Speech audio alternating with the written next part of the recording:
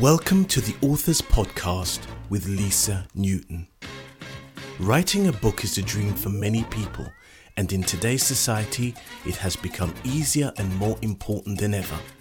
If you are an expert, speaker, coach, or an authority in your field, having a book is the new business card. It can increase your credibility, enhance your status, and make you the go-to person in your field, opening doors and bringing a flood of opportunities straight to you. You can increase your fees and start choosing the clients you really want to work with. The Authors Podcast show with Lisa Newton is designed to inspire, educate and inform you, both entrepreneur and individual, on how to write a book, as well as writer's tips and strategies on how to actually get that book written. On today's show, you learn more about how to write a book, including writing ideas, marketing, and how to succeed in getting a book written. Here we go with the Authors Podcast, and here is your host, Lisa Newton.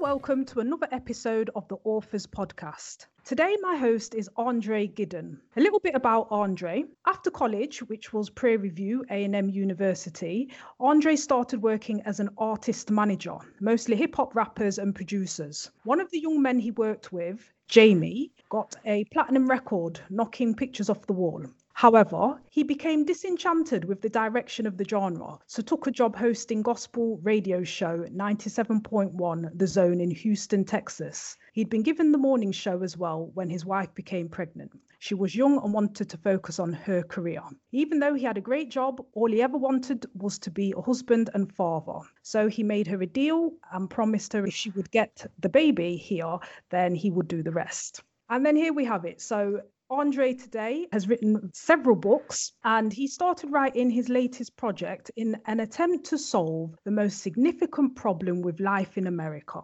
racism. He was frustrated by the people only dealing with the symptoms of racism, things like housing or police brutality, like justice reform. It's all well and good, but it just does not get to the root of the problem. So on the line now, I should have Andre Giden. Hello. Hi.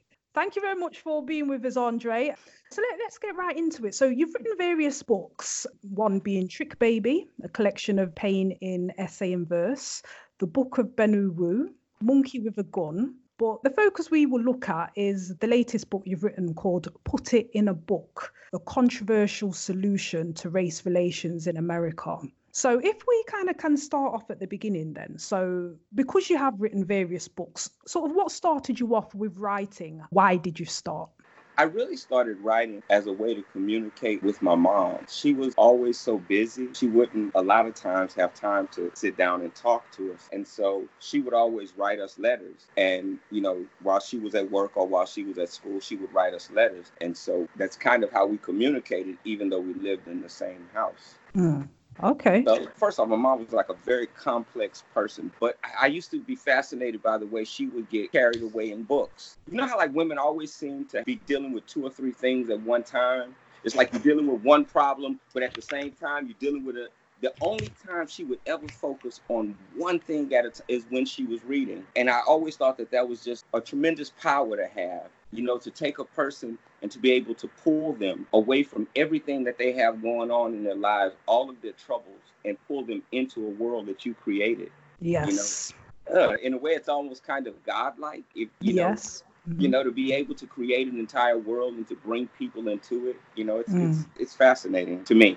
Yes, no, I understand. So you know that it's a way to capture people's attention. And so you've been writing for a long time at a young age. So it becomes almost second nature to you, I suppose, in a way. You're good at it. Yeah. Well, no, it's not really second nature because I'm dyslexic. So writing for me is actually very, very difficult. That's part of the reason that I do it also. It's because it's a hard thing for me to do, but I do it well. And I do it well because it's hard to do. Some people take language for granted. They take the ability to communicate with people and touch them at their soul. They take it for granted. But I kind of look at myself as like that little crippled kid that climbs mountains. My mom taught school, but even my mom didn't know that I was dyslexic. I didn't understand it until my senior year in high school. I just thought that I was a little dumber than everybody else.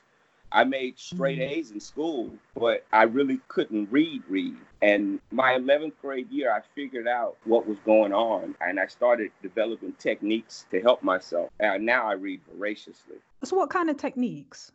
The way that I figured out that I had a problem is I discovered that if a book was upside down, it was easier to read.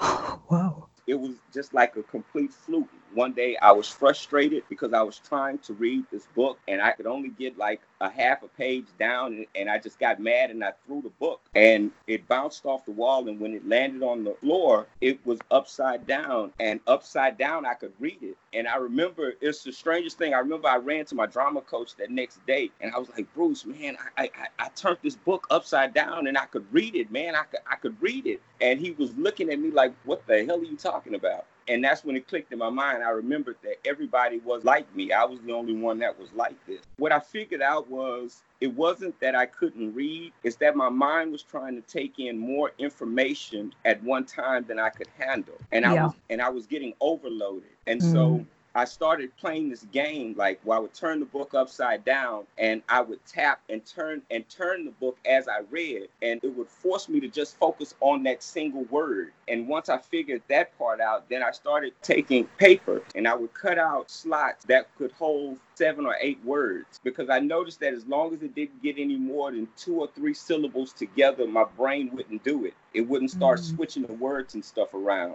So I would just take that slot and move it along the sentence as I read. And as I practiced like that, the slot got bigger. And now I can take in almost an entire page just looking at it.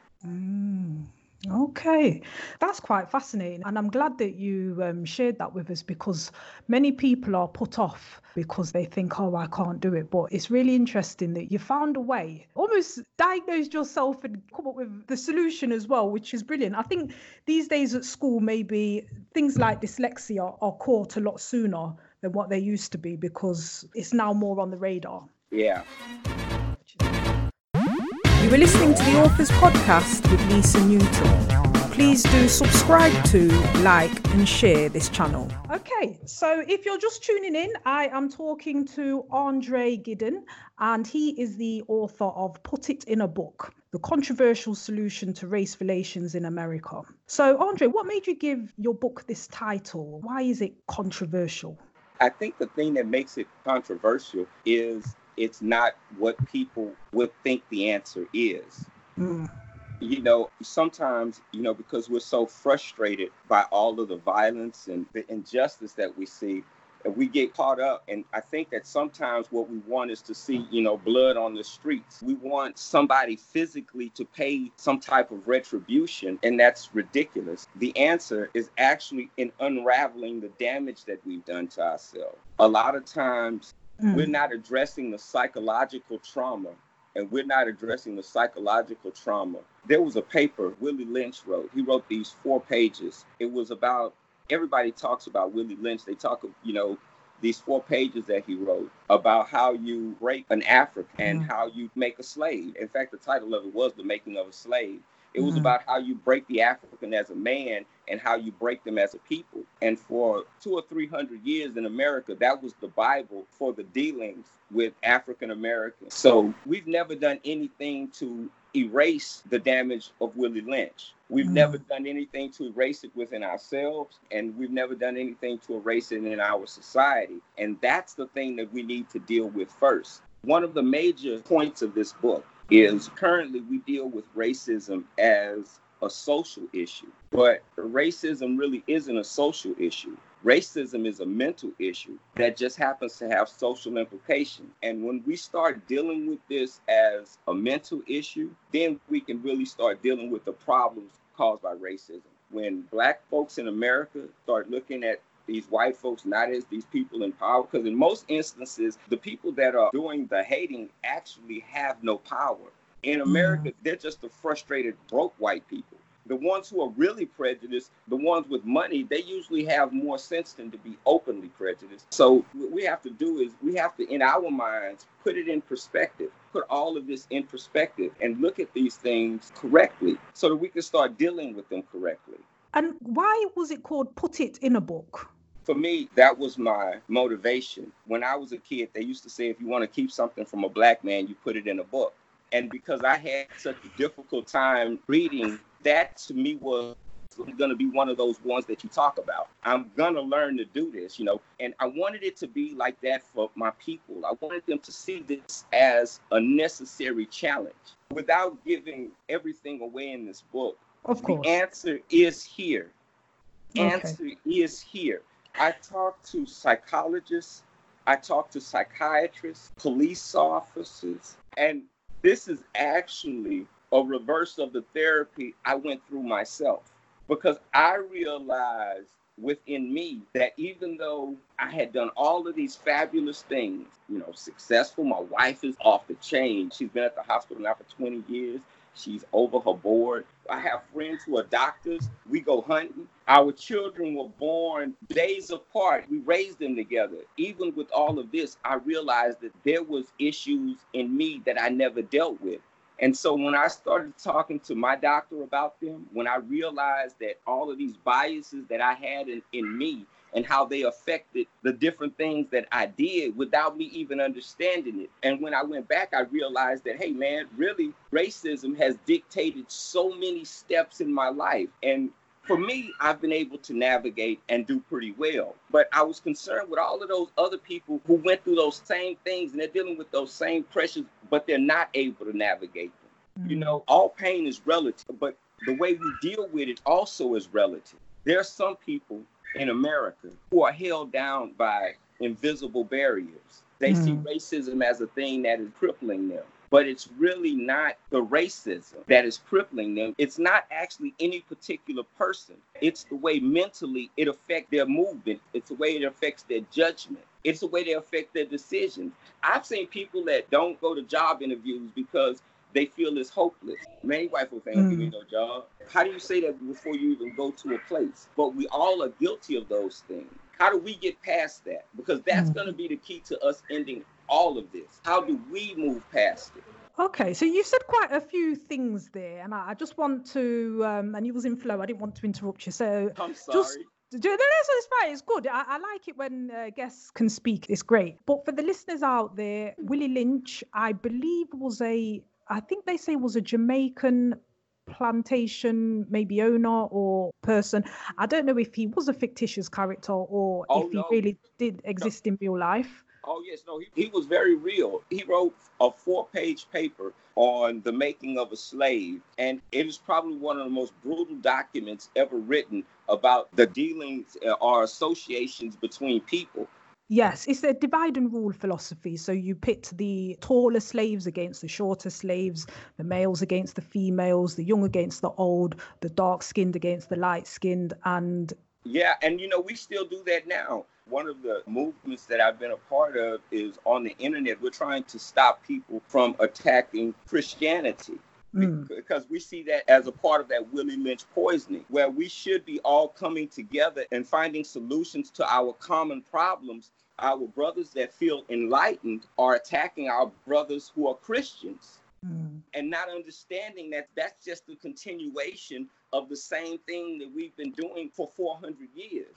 So one of the things you said regarding it being a mental problem, and who has the mental problem then? Are you saying that the targets of the racism have the mental problem because they are still unduly influenced?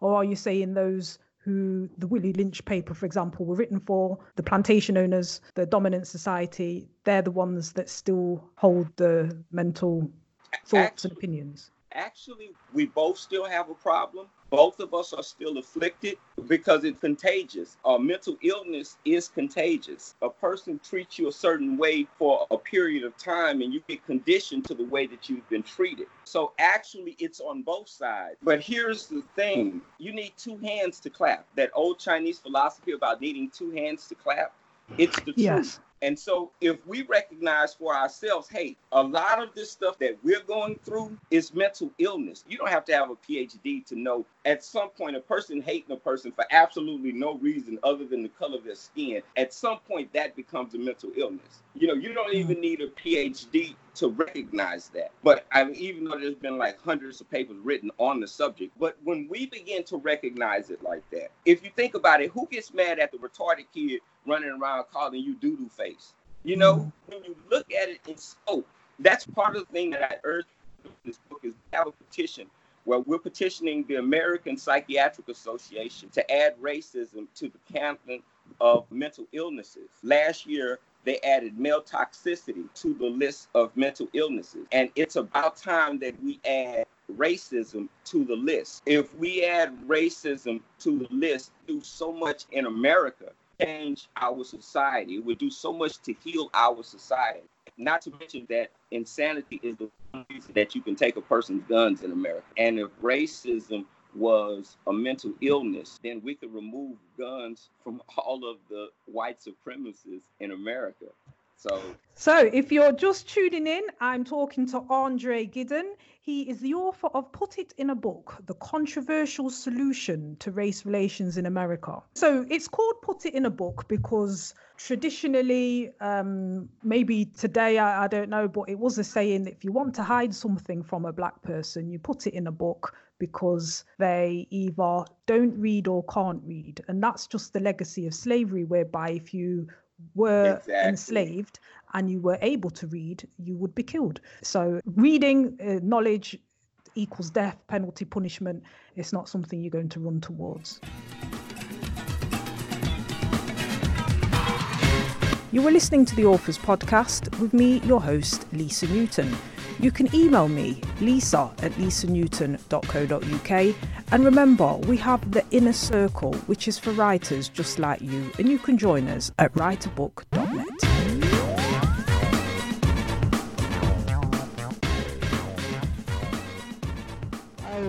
Okay, so yes, Andre, so the book is entitled Put It in a Book, The Controversial Solution to Race Relations in America. Would you say that these solutions can be applied to places other than America, or is it very specifically American? Well, actually, I think honestly they could. Any place that there's a democracy and a person has a vote, they have a voice. And the thing that I think made it specific to America is America has a unique tradition in our black churches. And there's a lot of strength and power in our black churches that is being ignored right now.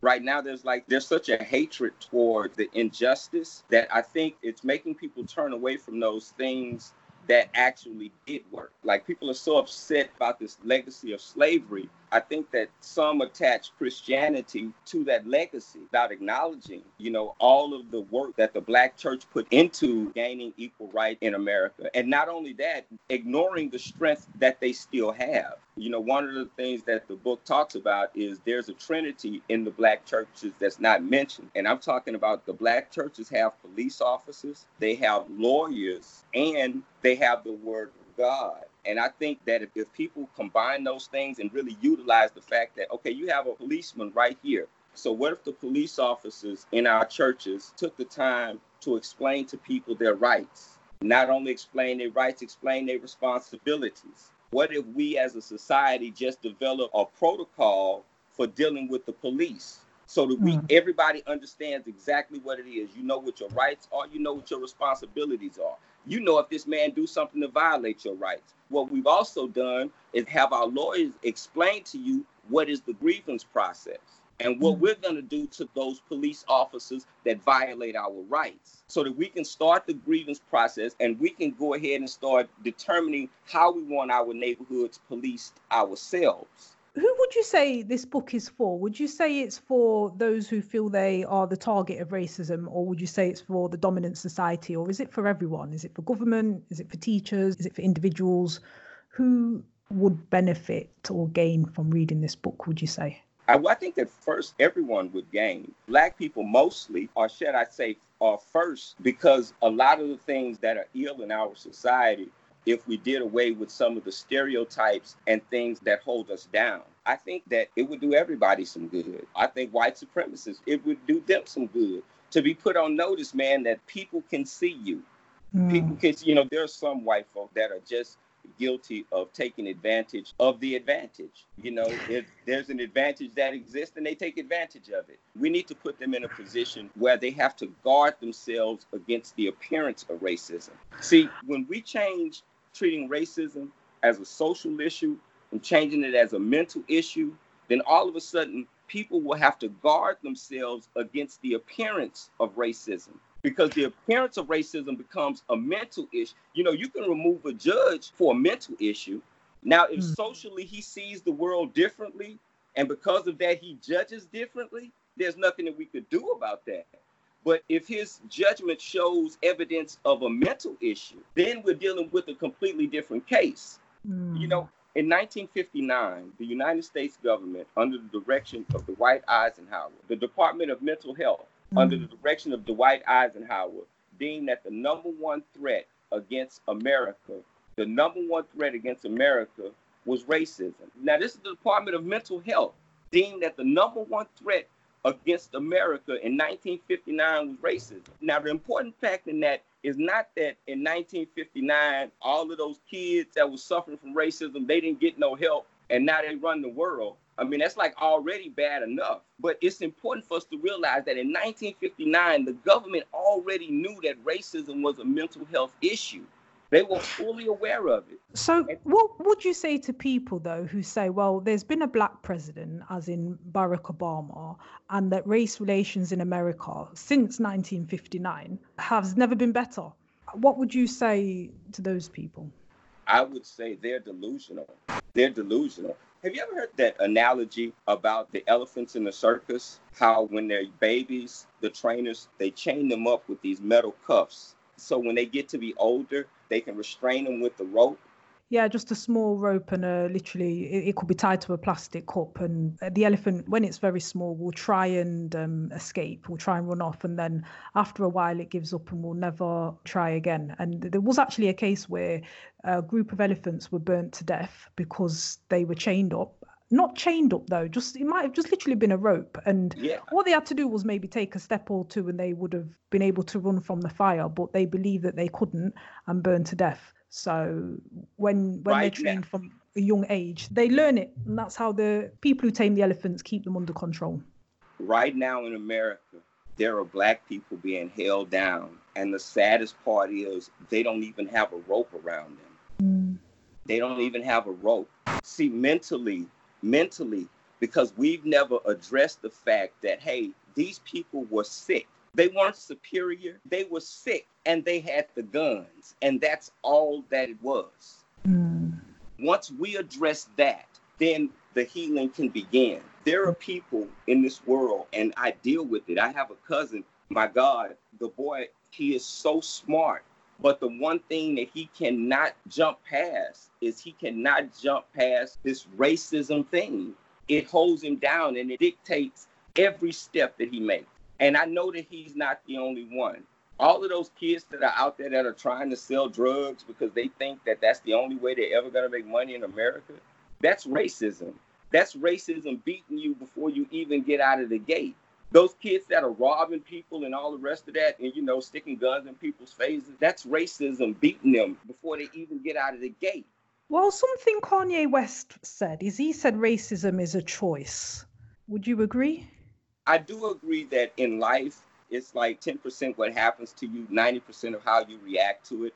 I do agree with that. But I think when you're talking about a systemic system like this that is self-perpetuating, and there's so many black people, like we don't realize that we actually traumatize the next group coming up. One of the things I talk about in this book is how we need to take control of the narrative and what that really means. When you talk about your history, we need to learn to talk about our history as the victors, not talk about what was done to us, talk about what we overcame.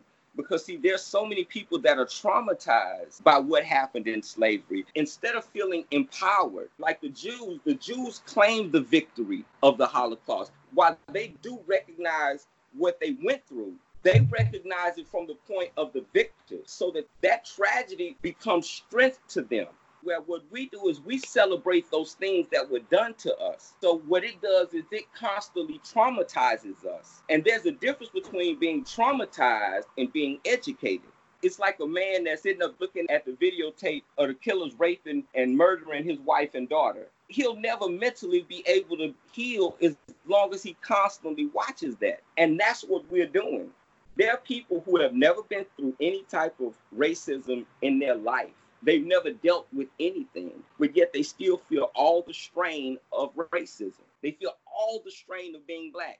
But there is a saying, in history that you shouldn't forget, otherwise history does repeat itself. There's a quote in the book where I talk about the rebranding. You want to remember, but it is the way you remember. It's the way you frame that memory. You want to frame that memory not as the person being persecuted. You want to frame that same memory as the person who was victorious. See, honestly, they want us to feel like we were the ones that lost. But if you think about it, they had all of the guns. They had all of the psychological warfare with all of these tools that they have. We took their word, the Bible, and manipulated them to release their hold on us. Because the truth is, with them having all of the weapons, this could have went on for another 400 years. Because in some places, they're still having those problems. But we were able to manipulate the minds of enough of them to where we gained enough support. With everything that they had, we won. Yes, it was a long battle. Yes, it was a long fight, but we won. And we need to claim that victory. Once we recognize that, no, we are the ones who are victorious in this, we can claim that is the one thing that white people in America do not want. Because, see, all of this stuff that they say is racism and all, it's really all about the land. It's really all about the money. The main people in America that have a problem with Black people are the white people that feel disenfranchised. And I don't mean to be disrespectful, but the poor people that live in the trailer parks, those white folks, the ones that live in the rural areas who are watching the American dream being snatched away from them and watching Black folks come up. Those are the ones who are disenfranchised, who are upset and who are bothered. The only problem that we have that we need to figure out how to bring those other brothers into it. You're right. This is the best time that there's ever been for race relations in America. But there are a lot of people that are not reaping the benefits. There are a lot of people that don't realize that this is a great harvest.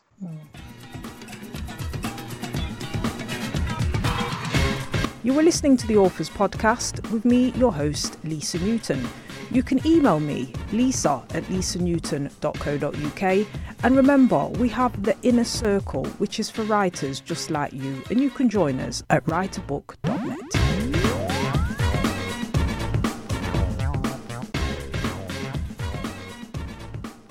So if you're just tuning in, I am talking to Andre Giden, and he is the author of Put It in a Book, The Controversial Solution to Race Relations in America. So, Andre, what sort of inspired you to write this book? Is it personal experience? Was it something where you just thought, you know what, this has just been going on for too long now. Everyone's doing it all wrong. Like, how did the idea for the book come about? It was a concert, actually. I took my wife and my daughter and a friend of hers to the rodeo. In Houston, there's this huge rodeo every year in February. And in fact, it's time for the rodeo now. And this year at the rodeo, they have like different artists. And so for this particular night, it was like for the African-American night, they had Alicia Keys at the concert. So we went to the show. It was a wonderful show. And leaving out of the concert, this white lady grabbed my arm and she pulled me back like she had some type of right to go in front of me. And I was so offended. Normally, I am a perfect gentleman. I pride myself. The thing that I loved about my wife when I met her is she was one of the first modern women that I met that really allowed me to be a man the way that I was raised to be a man. I was raised to open doors and pull out chairs for women and all of these things. But it was something about this woman. I felt like she felt she had a right to go in front of me or something. And I was furious to the point my wife had to remind me, Andre, that's a woman. And I told her, I said, well, no, I'm not going to whoop her. I'm going to be her husband if he don't tell his wife to keep her hands off of me. And afterwards, I was so embarrassed at how angry I allowed myself to get. One of my philosophies, I believe my whole life that if a person can control your emotions, then they have control over you. You are a true slave. And I realized in that moment that I was still a slave because this woman had been able to manipulate the way that I felt. And I was so embarrassed. I began to kind of do therapy on myself. I talked to my psychiatrist about it. I've had a psychiatrist all of my adult life. I just believe every now and then you ought to sit down and talk to somebody with a degree that has no interest in your life. The benefits of that, I think, are tremendous. But I sit down and I talk to my psychiatrist about it. I recognized that I had some problems. And so I started working on some things to help me deal with those feelings. And that's what this book is. This book is the things that some of them that I did for myself, within myself, to help me. Was it therapeutic to write it? Very, very therapeutic. Do you think Very, it will very be therapeutic. for the reader? You've mentioned traumatizing. Do you think it will be therapeutic to read? Yeah, if they maybe feel angry or actually, that's the one of the injustice. things that's one of the things that I mentioned in the very beginning of the book. That's one of the things that bothers me the most. A lot of times people, when they talk about race relations, they only give you information about things that are happening. They only show you what's going wrong or what has happened. No one ever says, what do you do about it? Nobody ever moves towards a solution. I make the reader a promise in the beginning of the book. I only mention a problem in the context of the solution. That's a good point, because sometimes, some people are out there and they say, you know what, racism is boring. Like, I just don't want to know anymore. It's boring. We're over it. Come on, and can we not just put it behind us? And I like solutions. I think solutions are good. That's great.